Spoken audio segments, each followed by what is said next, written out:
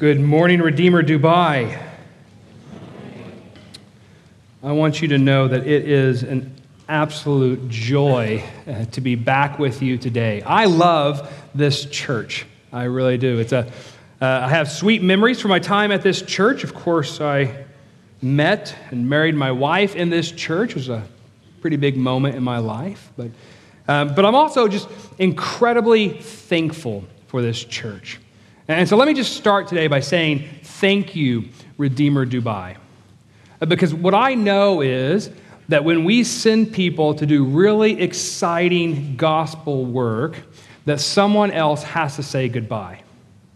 And so 3 years ago, when you sent me and a team of people to Outline from this church, that was an exciting gospel work, and now the fruit of that is that there's a gospel-centered, healthy church there in Outline, but I know that you all had to say goodbye. And I'm really excited about what God is doing in Kuwait, and I hope you're excited about that too. But for me to go to Kuwait, I realize that you all are saying goodbye. That for me to go to Kuwait, you are sending John Norris, Luke Humphrey, and their families to carry on the ministry of Redeemer Outline. And so in the excitement of the potential of podiums falling over, but in the excitement of the potential of seeing a new gospel-centered work in Kuwait, I recognize in the midst of that excitement that there's a mourning and a goodbye that's being said here. And so I just want to say thank you.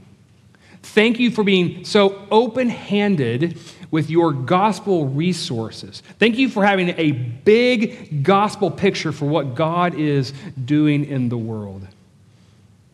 Redeemer Dubai, you are a wonderful example to the many churches in this region of what it is to have gospel generosity. But I recognize that that's not always easy. So I just want to say thank you. Thank you for having a big picture gospel in mind, having a big view of what God is doing in the world to make the name of Jesus Christ known among all nations. Thank you.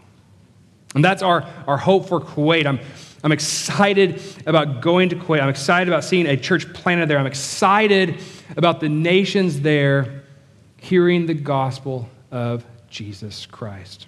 A little of my own story, just with how Kuwait got put on my radar and on some of the way the Lord brought about our desires to move there. When I first came to Dubai in 2015, I took a trip to Kuwait. It was in October. And the first day that I set foot in Kuwait City, I felt an incredible burden. I felt a gospel neediness in that place. And from that day forward, I longed for and I prayed that a gospel-centered, healthy church would be planted there. Of course, the doors weren't open then, and I had the joy of going to Outline with this team and seeing God's grace at work and raising up a church there. But over those 3 years since that visit, I have continued to long for and pray for a church to be planted there. I never expected in all of those prayers that God would, in His grace and as a gift to me, allow me to be the one to go start that work. And Lord willing, to be the one that gets to see a new church planted in Kuwait. That blows my mind of what God was doing. I never could have predicted His plan. But knowing His plan is perfect. But knowing and recognizing that's His plan does not mean that I'm going into Kuwait with any confidence whatsoever that there won't be hardship along the way. I have zero confidence as I stand here and talk to you today that we will go into Kuwait and everything will be easy. I have zero confidence of that. Why? Because friends, the history of gospel mission is a history of hardship. From the time of Acts when the church was formed until today, The history of gospel mission has been the history of hardship. There have been those who have lost their lives in the pursuit of gospel mission. There have been those who have been beaten and stoned. There have been those who have been imprisoned. There's those who have faced serious disease and illness. There's been those who are shipwrecked and car crashed. And we could go on and on and on about the difficulties and the hardships that the church has faced in gospel mission. And nowhere in Scripture, when God calls us into gospel mission, does He promise us that it's going to be easy, safe, and comfortable. That promise is not in Scripture. So then, church, what is it that's going to get us out of bed? What confidence do we have tomorrow morning when we wake up and get up? What confidence do we have to get up and engage in gospel mission, to put our lives purposely, usefully for Christ and proclaiming His glories? What confidence do we have? What confidence do I have going into Kuwait? What confidence do you all have doing gospel mission here in Dubai? It's not that it'll be easy. It's not that there won't be hardship. But it is that God will accomplish everything He intends to accomplish. That's the idea of God's providence. And God's providence, what I want us to see today is that God's providence gives us confidence to persevere in gospel mission. God's providence. If you're not familiar with that term providence, we're going to get there. Be patient with me. But God's providence gives us confidence to persevere in gospel mission, even when that gospel mission brings about hardship, even in that gospel mission when we face difficulty. It's God's providence that's going to keep us going. That's what I want us to see from our passage today, Acts 4, verses 23 through 31. What we have here, what we're actually looking at in Acts 4 is the very first time that the church experienced hardship in gospel mission.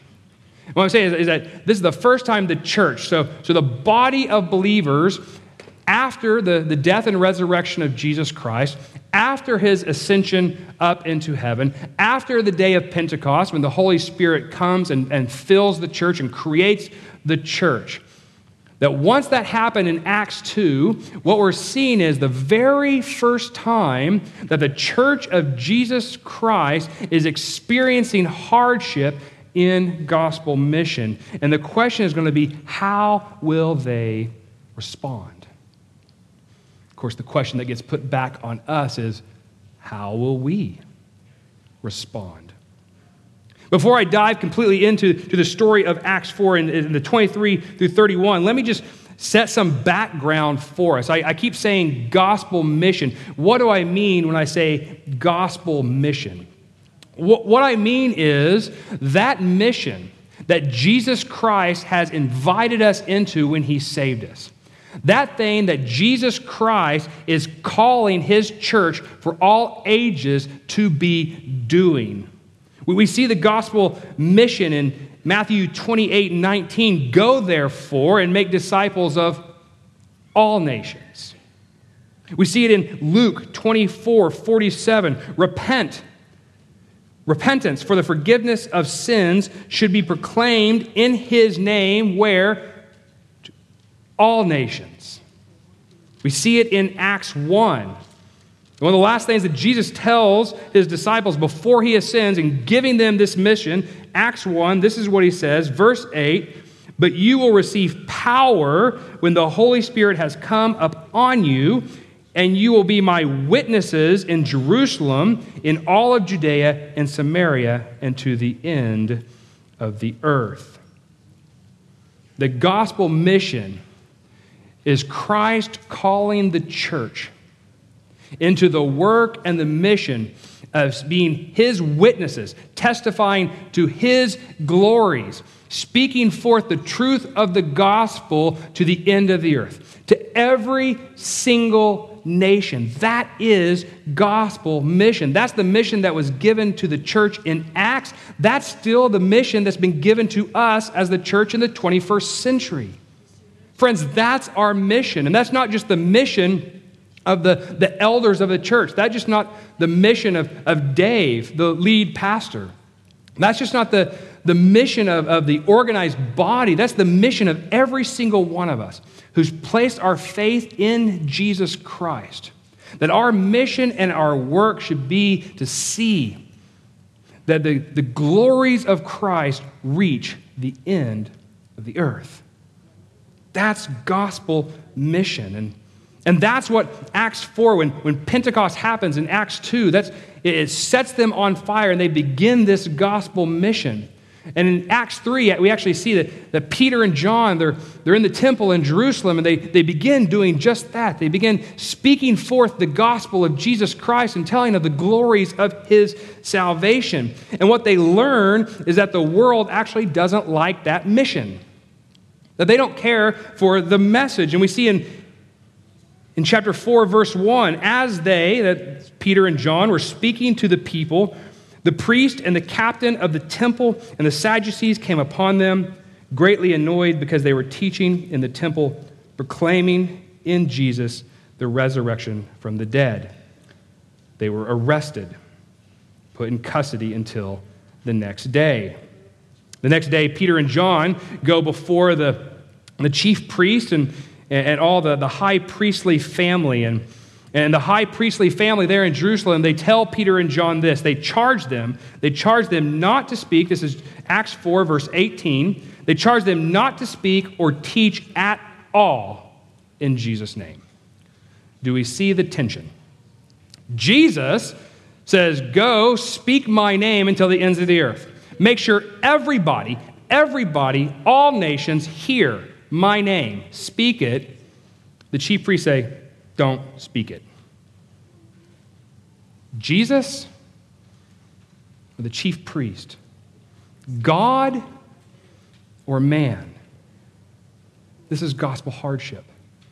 This is gospel hardship. The gospel hardship is when we're on gospel mission and we run into people who don't want to hear it. We run into difficulties. We run into persecution. It's gospel mission hardship. And the question for the church in Acts 4 and the question for us is, how will we respond? What are we going to do? Are we going to go with God? Or are we going to go with man? And so that's what we're going to look at, and that's what comes to them. So Peter then and John come back to the church in verse 23 when they were released, and they went to their friends. They reported what the chief priests and the elders had said to them.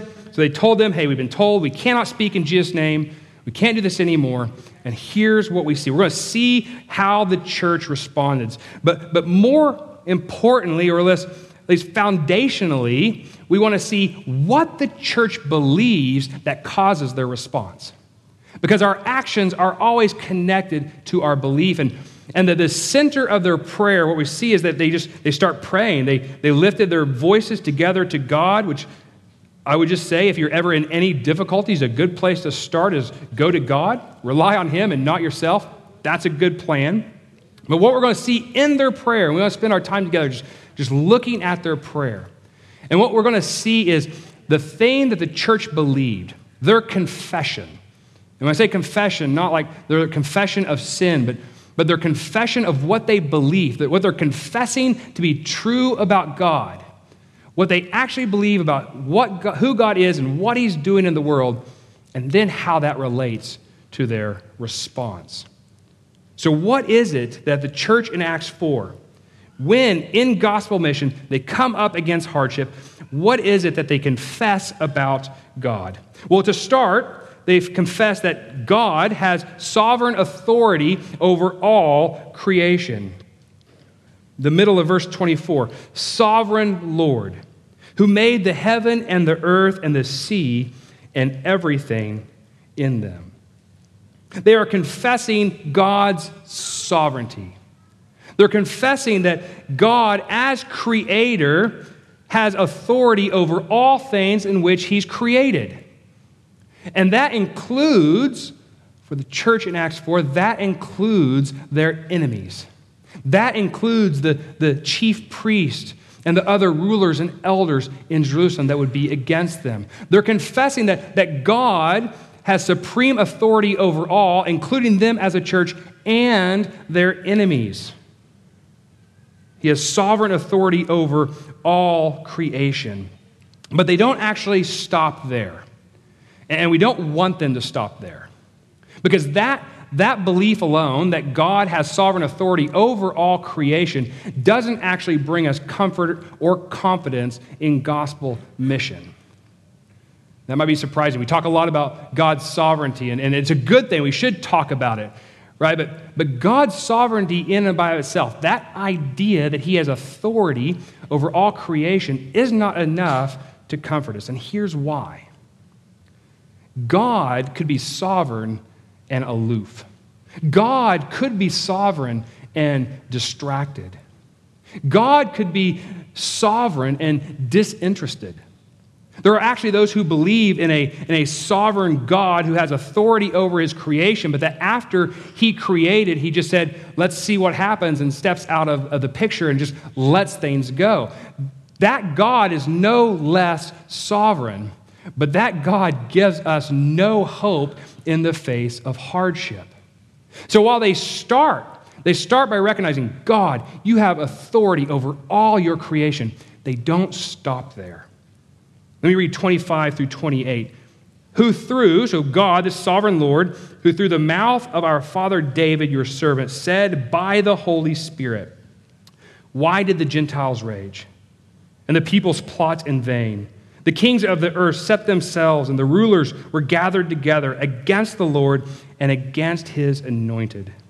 For truly in this city there was gathered together against your holy servant Jesus, to whom you anointed both Herod and Pontius Pilate, along with the Gentiles and the peoples of Israel, to do whatever your hand and your plan had predestined to take place. Let me read that last line again. To do whatever your hand and your plan had predestined to take place. They didn't just believe in God's sovereignty, but they believed that God was actually exercising his sovereignty in the world. That is, they believed that God is intimately involved in all things, accomplishing his perfect will. Let me say that again. They believed that God, the sovereign ruler over all, was intimately involved in every single little detail, bringing about the fulfillment of his perfect plan. Friends, that's providence. That is God's providence. Very related to sovereignty, right? You can see the relation to them.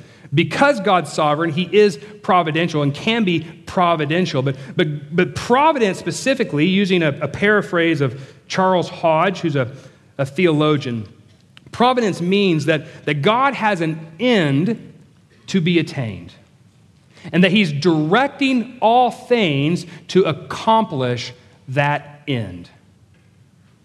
That God has a plan, and that he's intimately involved in every little aspect of history to bring about that plan. It means that God is involved in history from creation on, that he has had a plan that says that was predestined. This plan was predestined, and that this plan then he is using by his own power and his own hand, he is directing all things in history to bring that plan to be. That is God's providence. We need to believe in God's providence, and most of us do at some level. So it's become very popular that maybe you've used this phrase or heard it used before. It's become very popular, at least in the West. I don't know about where else, but I'll hear people all the time say, it was a God thing. Oh, well, that was a God thing. And what they're saying is that was God's providence. And we hear it like this. Let me give you an example of when I might hear a God thing. You know, you have a guy who his girlfriend just broke up with him, and he's kind of sad, so he goes on a walk on the beach, and he's there, and it just happens that he walks by a beautiful young lady, and so they start talking, and he finds out that she loves Jesus too. Wow. And then oh my goodness, they share a love for lamb biryani, and they enjoy listening to the deer hum, and oh, he could have never created this. I mean, that was a God thing. That was something that only God could have arranged and planned and brought to be. And that was a God thing. And I agree. I believe that God is involved in bringing men and women together into marriage that would glorify Him and the gospel through that marriage. I believe that. The problem is, many of us, that's where our understanding of God's providence ends. That we only see a God thing when it has a good result, at least from our worldly eyes. We only understand God things to be what we perceive to be blessings. But to truly understand God's providence, we'd have to say that, you know what? The day he went to the beach and didn't find the girl, that was a God thing. And the day that he lost his job, that too was a God thing. And the day that he went to the doctor and was diagnosed with a disease that nobody wants to be diagnosed with, that too was ultimately a God thing. God's providence tells us that God is intimately involved in all details of life to bring about His perfect will, regardless of we interpret those things as good and bad. That is what the church in Acts 4 understood. And here's why we know that. They cite the worst thing that's ever happened in the history of mankind. They cite the greatest tragedy that's ever occurred as God's providence. That tragedy is the death of Jesus Christ. That tragedy is the death of the only sinless, the God-man Jesus Christ, who came to proclaim the kingdom of God and who was murdered by evil men. What the church in Acts 4 says is, we understand that tragedy was all your plan all along. And listen to this, they're quoting Psalm 2, so even back hundreds of years before when David wrote this by the Holy Spirit, verse 25, by the mouth of your father David, your servant, said by the Holy Spirit. And so then they quote this portion of Psalm 2, and then they're recognizing that the fulfillment of that psalm was actually the death of Jesus Christ, that Herod and Pilate in verse 27 were the kings and rulers in Psalm 2, and that the Gentiles and the peoples of Israel, they were the Gentiles and peoples in Psalm 2. And that they did conspire against Christ. They conspired against Christ to the point of his death, the tragedy of the cross, yet they recognized that was by God's hand and by God's plan. You see, God delights in taking what we understand and perceive to be absolute tragedy and showing it forth as absolute blessing. We can say that in human terms, the cross of Christ is the greatest tragedy ever. There was never a greater injustice that's happened than when Jesus Christ was murdered. At the same time, that's the same cross that God used to forgive the sins of countless millions who had placed their faith in Jesus Christ. That there's not one of us in this room, and there's not one person in the world who is in Christ and following Christ who has not been blessed by that tragedy. A thing that we would perceive as a bad thing, a thing we would perceive as the worst thing, was the most glorious, blessing from God to his people. God delights in taking what we perceive to be tragedies and bad things and difficult things and showing them to actually be blessings, to take what we would say are losses and showing them forth to be wins. That's God's providence. If we wanted to kind of just strip down God's providence to three just really super simple truths, then maybe I'd do it with these three truths, just to kind of take away a lot of the theological language of it and just say, okay, when we say God's providence, we may mean these three very simple things. One, that God has a perfect plan. That God has a perfect plan from creation forward. That he, in his plan, is going to glorify himself completely. And that those who are in Christ and his children are going to delight in his loving kindness perfectly. That God has a plan. That's what the church in Acts is praying. They're recognizing your plan that you predestined. So from the creation of the world, God has had a plan to glorify himself. God has a perfect plan. Number two, that everything that's happening in our lives is God bringing about that plan. Which is to say that number two is everything in our lives is purposeful. That there's nothing that's a mistake in God's plan, which is very important for us to recognize. It does not mean that everything will be easy. It does not mean that everything will be safe. It does not mean that everything will be comfortable. It means that everything will be used by God for his purposes. That there's nothing that takes place in our lives, in the world, that is not being used by God to bring about his perfect plan. That's the second thing. God's providence. Perfect plan. Everything is purposeful. And number three, very importantly, God always wins. That God always wins. That at the end of the day, when his plan is seen in its fullness, what we will know is that God won.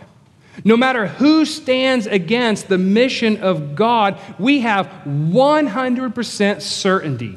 As we sit here today, 100% certainty, God wins.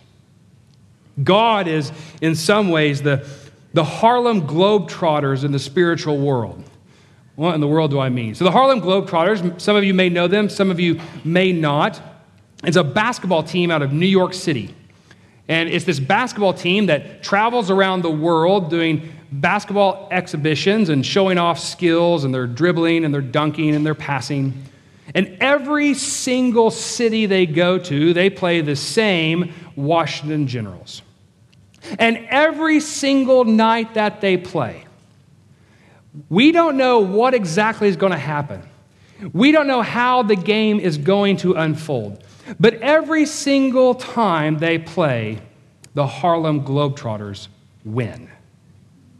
The Washington Generals always lose. So when you go watch the Harlem Globetrotters and you sit down and look down on the court, you have no idea how everything's going to unfold, but you have 100% confidence that when that last buzzer goes, when you look at the scoreboard, the Harlem Globetrotters won. And that's exactly how we sit with God. We don't know. We don't know how his plan goes. We don't know how things are unfold. We don't know the trials and the difficulties and the hardships that stand before us. We don't know the blessings and the joys that stand before us. But we know one thing with absolute certainty: God wins. God's providence. So let me put this in the context. We've been talking in the context of mission. So let me just put this into the context of mission. What does that mean for mission? It means that God's perfect plan includes the mission that he's given us. That in some sense we know part of the plan. That the part of the plan is that the glories of Jesus Christ and the gospel of his salvation is going to reach to the ends of the world. We know because when we look in the book of Revelation and we see that around the throne are those from every tribe and tongue and language and nation, we know that at the end of the day, part of God's plan is to go to the nations with the gospel. We know that the gospel mission that Jesus Christ has given you and has given me is part of this perfect plan of God. We know, number two, we know that everything in our lives is somehow working into that plan. So as I go forward in gospel mission, when I think I'm coming into failures, and when I'm coming into hardships, and when I'm coming into difficulties, what I know with confidence is God is using those things in the fulfillment of his plan. That those things themselves are purposeful. Whether I go to a crowd and preach the gospel and thousands of people come to faith, or whether I go to a crowd and preach the gospel and no one does, that's all part of God's perfect plan. And third, God wins.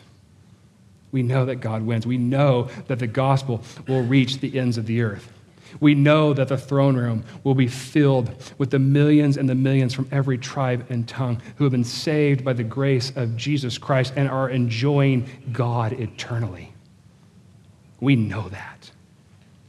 100% certainty. And when we know that, that frees us to respond in boldness to the call to gospel mission. When we know that with the certainty, it invites us in to gospel mission with confidence. It's that God's providence is what's going to give us confidence to persevere in gospel mission no matter what is before us. And that's what we see as the church turns from this confession of a God who has providence and a God who is bringing about his perfect plan in his perfect time, as they turn from those confessions of truth and they turn to their petition. It's those beliefs, it's that understanding that frees them to pray this prayer. Verse 29, Lord, look upon their threats and grant to your servants to continue to speak your word with all boldness. The church in Acts 4 looks upon the hardships they have. And when they go to the Lord in prayer, what do they pray? They don't pray for comfort. They don't pray for safety. They pray that the Lord would grant them to continue to speak in boldness. They pray that God would cause them to be faithful and bold as they continue to speak forth the truths about Jesus Christ in the face of these threats. God's providence frees us to do that. God's providence invites us into gospel mission where we can pray that prayer. Let's be honest with each other, okay? Or just be honest to yourself right now. If someone came to you and threatened your life or threatened you with imprisonment, if you continue to speak the name of Jesus and you went home and prayed, what would your prayer sound like? Would it be this? Would you pray, God, I don't care about those threats. Help me continue to speak boldly. Or would it be, God, could you just get rid of them? God, could you just give me the family that I want? God, could you just give me the job I want and I'll go off and do that? God, would you just give me the comfort and the safety that I'm really asking for? Understanding God's providence frees us from our own pursuit of our comfort and our safety. I have no confidence. And this is not to say that comfort and safety and security are bad things. But I have no confidence that that is guaranteed to me. I can go pursuing those things with my whole heart, and I have zero confidence that those will necessarily come true. They could. You could pursue comfort and find comfort. It's possible. But it's not guaranteed. You know what is guaranteed? That if you come along on God's mission, that he will use you for it and he will accomplish everything that he intends to accomplish with you in it. That God's providence gives us confidence to say, it doesn't matter if I'm comfortable because I know that the end is God's perfect glory and my perfect delight. I know that whatever I face in this mission, it doesn't matter because God's the one who's in control. It doesn't matter who I face and what threats I face because just like the Jewish rulers who hung Jesus on the cross, they cannot spoil the plan of God. That's the prayer. That's a big prayer. And then of course, they go on wisely to pray that, Lord, as we go forth and speak this, send us out in your power, not our own power. We need your supernatural, miraculous power. Verse 30, while you stretch out your hand to heal, and signs and wonders are performed through the name of your holy servant Jesus. And then we got to love verse 31, where God shows his delight and affirmation in their prayer. That the room shook. The room shook and they were filled by the Holy Spirit. God was announcing his presence there as an affirmation of saying, yes, that's right. And then what happens? Then they walk out and they continue to speak the word of God with boldness. If we read the verse, if we were going to preach through the whole book of Acts today, what we would see is, though they went out and continued to speak the word with boldness, they went out and faced hardship. What the answered prayer was, they continued to speak. What they faced along the way were imprisonments and stonings and beatings and deaths. Like they experienced extreme hardship. But throughout the book of Acts, as they go about being faithful to the gospel mission, speaking about Christ, facing these hardships along the way, the book of Acts leaves us several reminders that God is accomplishing exactly what he intended to accomplish. We see in Acts 6, verse 7, and the word of God continued to increase, and the number of disciples multiplied greatly in Jerusalem. Chapter 12, verse 24. But the word of God increased and multiplied. Chapter 16, verse 5. So the churches were strengthened in the faith and they increased in numbers daily. You see what they're doing is even in the midst of hardship, what we're being reminded of is God is still accomplishing the plan he set out to accomplish. Acts 19:20. So the word of the Lord continued to increase and prevail mightily. God did not promise the church in Acts an easy, comfortable life. What he did was promise that he was going to accomplish his perfect plan. Church, God hasn't promised you a comfortable, secure, and safe life. What he has promised you is that he will accomplish his plan. And that those who have come along in his plan, just like the history here in Acts, if you were to read the history books of all the missionaries who ever went out preaching the gospel, what you would see is time after time again, people who face hardship. And in all of those hardship, not once was the plan of God spoiled. Even in our modern times, there are people who have faced serious hardship in gospel mission. And not once have the enemies of the cross spoiled God's plan. Let me give you just a few of those. One, Jim Elliot. Some of you are familiar with him. Jim Elliot, along with 4 other men, flew into the jungles of Ecuador, hoping to take the gospel to the Rawani tribe there. Not long, a couple days after their entrance into the jungles, they met the Rawani tribe, but they met their spears. All 5 of them were killed and martyred that day. Did that stop the gospel from going to the Rawani tribe? No. 2 years later, Elizabeth Elliot, Jim Elliot's widow, and Rachel Saint, a sister of one of the men who had also died with Jim, went into the Rawani tribe and shared the gospel, and many came to faith. You see, there's no number of spears that can cancel God's plan.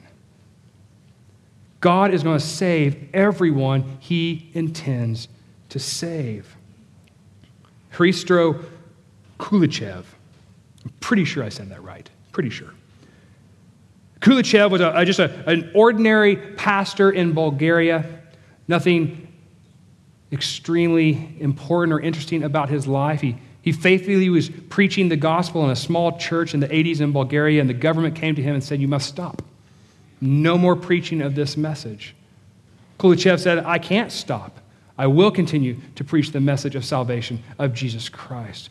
They arrested him, and they put him in prison for 8 months.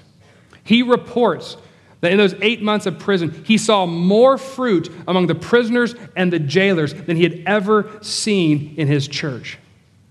So the enemies of the cross, the enemies of God, those who would try to spoil the plan, they thought they were stopping the gospel by putting Kulichev in prison, but God's plan was to see the gospel flourish in prison. That the prison would be the very place that the gospel would increase and multiply in number. Virginia Prodan was a Romanian Christian who was a lawyer and an activist for the Christian community there when they were under persecution. The government in Romania had many times threatened her and told her to stop with her gospel activities. And one day she arrives late to her office, and there's a large man sitting there by himself. And when she sits down, he pulls out a pistol and points it toward her. And in that time, she had a decision. She could have pleaded with her life. She could have said, "I'll never speak of Jesus again. I'm sorry. The gospel is I don't even know what it is anymore." Instead, she looked at her assassin and she shared the love of Jesus with him. And there in her law office, with him holding the gun that intended to kill her, he came to faith in Jesus Christ. He would later go to seminary and become a pastor. So that the government that sent the assassin that they thought was going to stop the gospel was the exact plan God had for raising up a pastor that would proclaim the gospel to many. How is that possible? God's providence. That is, God's providence gives us the confidence to persevere in gospel mission no matter what we face. God's providence. So as I go into Kuwait and we take a team into Kuwait, what's going to give me confidence every morning as I get up is that God is accomplishing everything he wants to accomplish in Kuwait. That his gospel will not be stopped. When you get up tomorrow morning in Dubai, what's going to give you confidence? Regardless of what you face in your family or in your workplace or in your friends or in your building where you live, what's going to give you confidence to engage in gospel ministry and continue to proclaim Christ's name wherever you are? Is that that God is going to accomplish everything he intends to accomplish in Dubai for his name's sake. That every soul that's in Dubai that God intends to save, he is going to save. He cannot be stopped. God's providence is our confidence to persevere in gospel mission. Let's pray. Father, these are hard truths. We admit that we struggle to believe it. We admit that when we're in difficult times, when we face hardship, when we face persecution, when we face ridicule, when we face rejection, we have a hard time seeing them as your plan, being used for your purpose. Father, help us believe. Help us believe that not only are you the one who is sovereign over all, but that you are intimately involved in all, including the details of our lives, to bring about a glorious end where you will be glorified and we will delight in you. Father, give us that belief, and by that belief and founded upon that belief, may you help us persevere with boldness, speaking forth the gospel of Christ with boldness, regardless of what comes in our way. Father, you win. We know that. In Jesus' name we pray. Amen.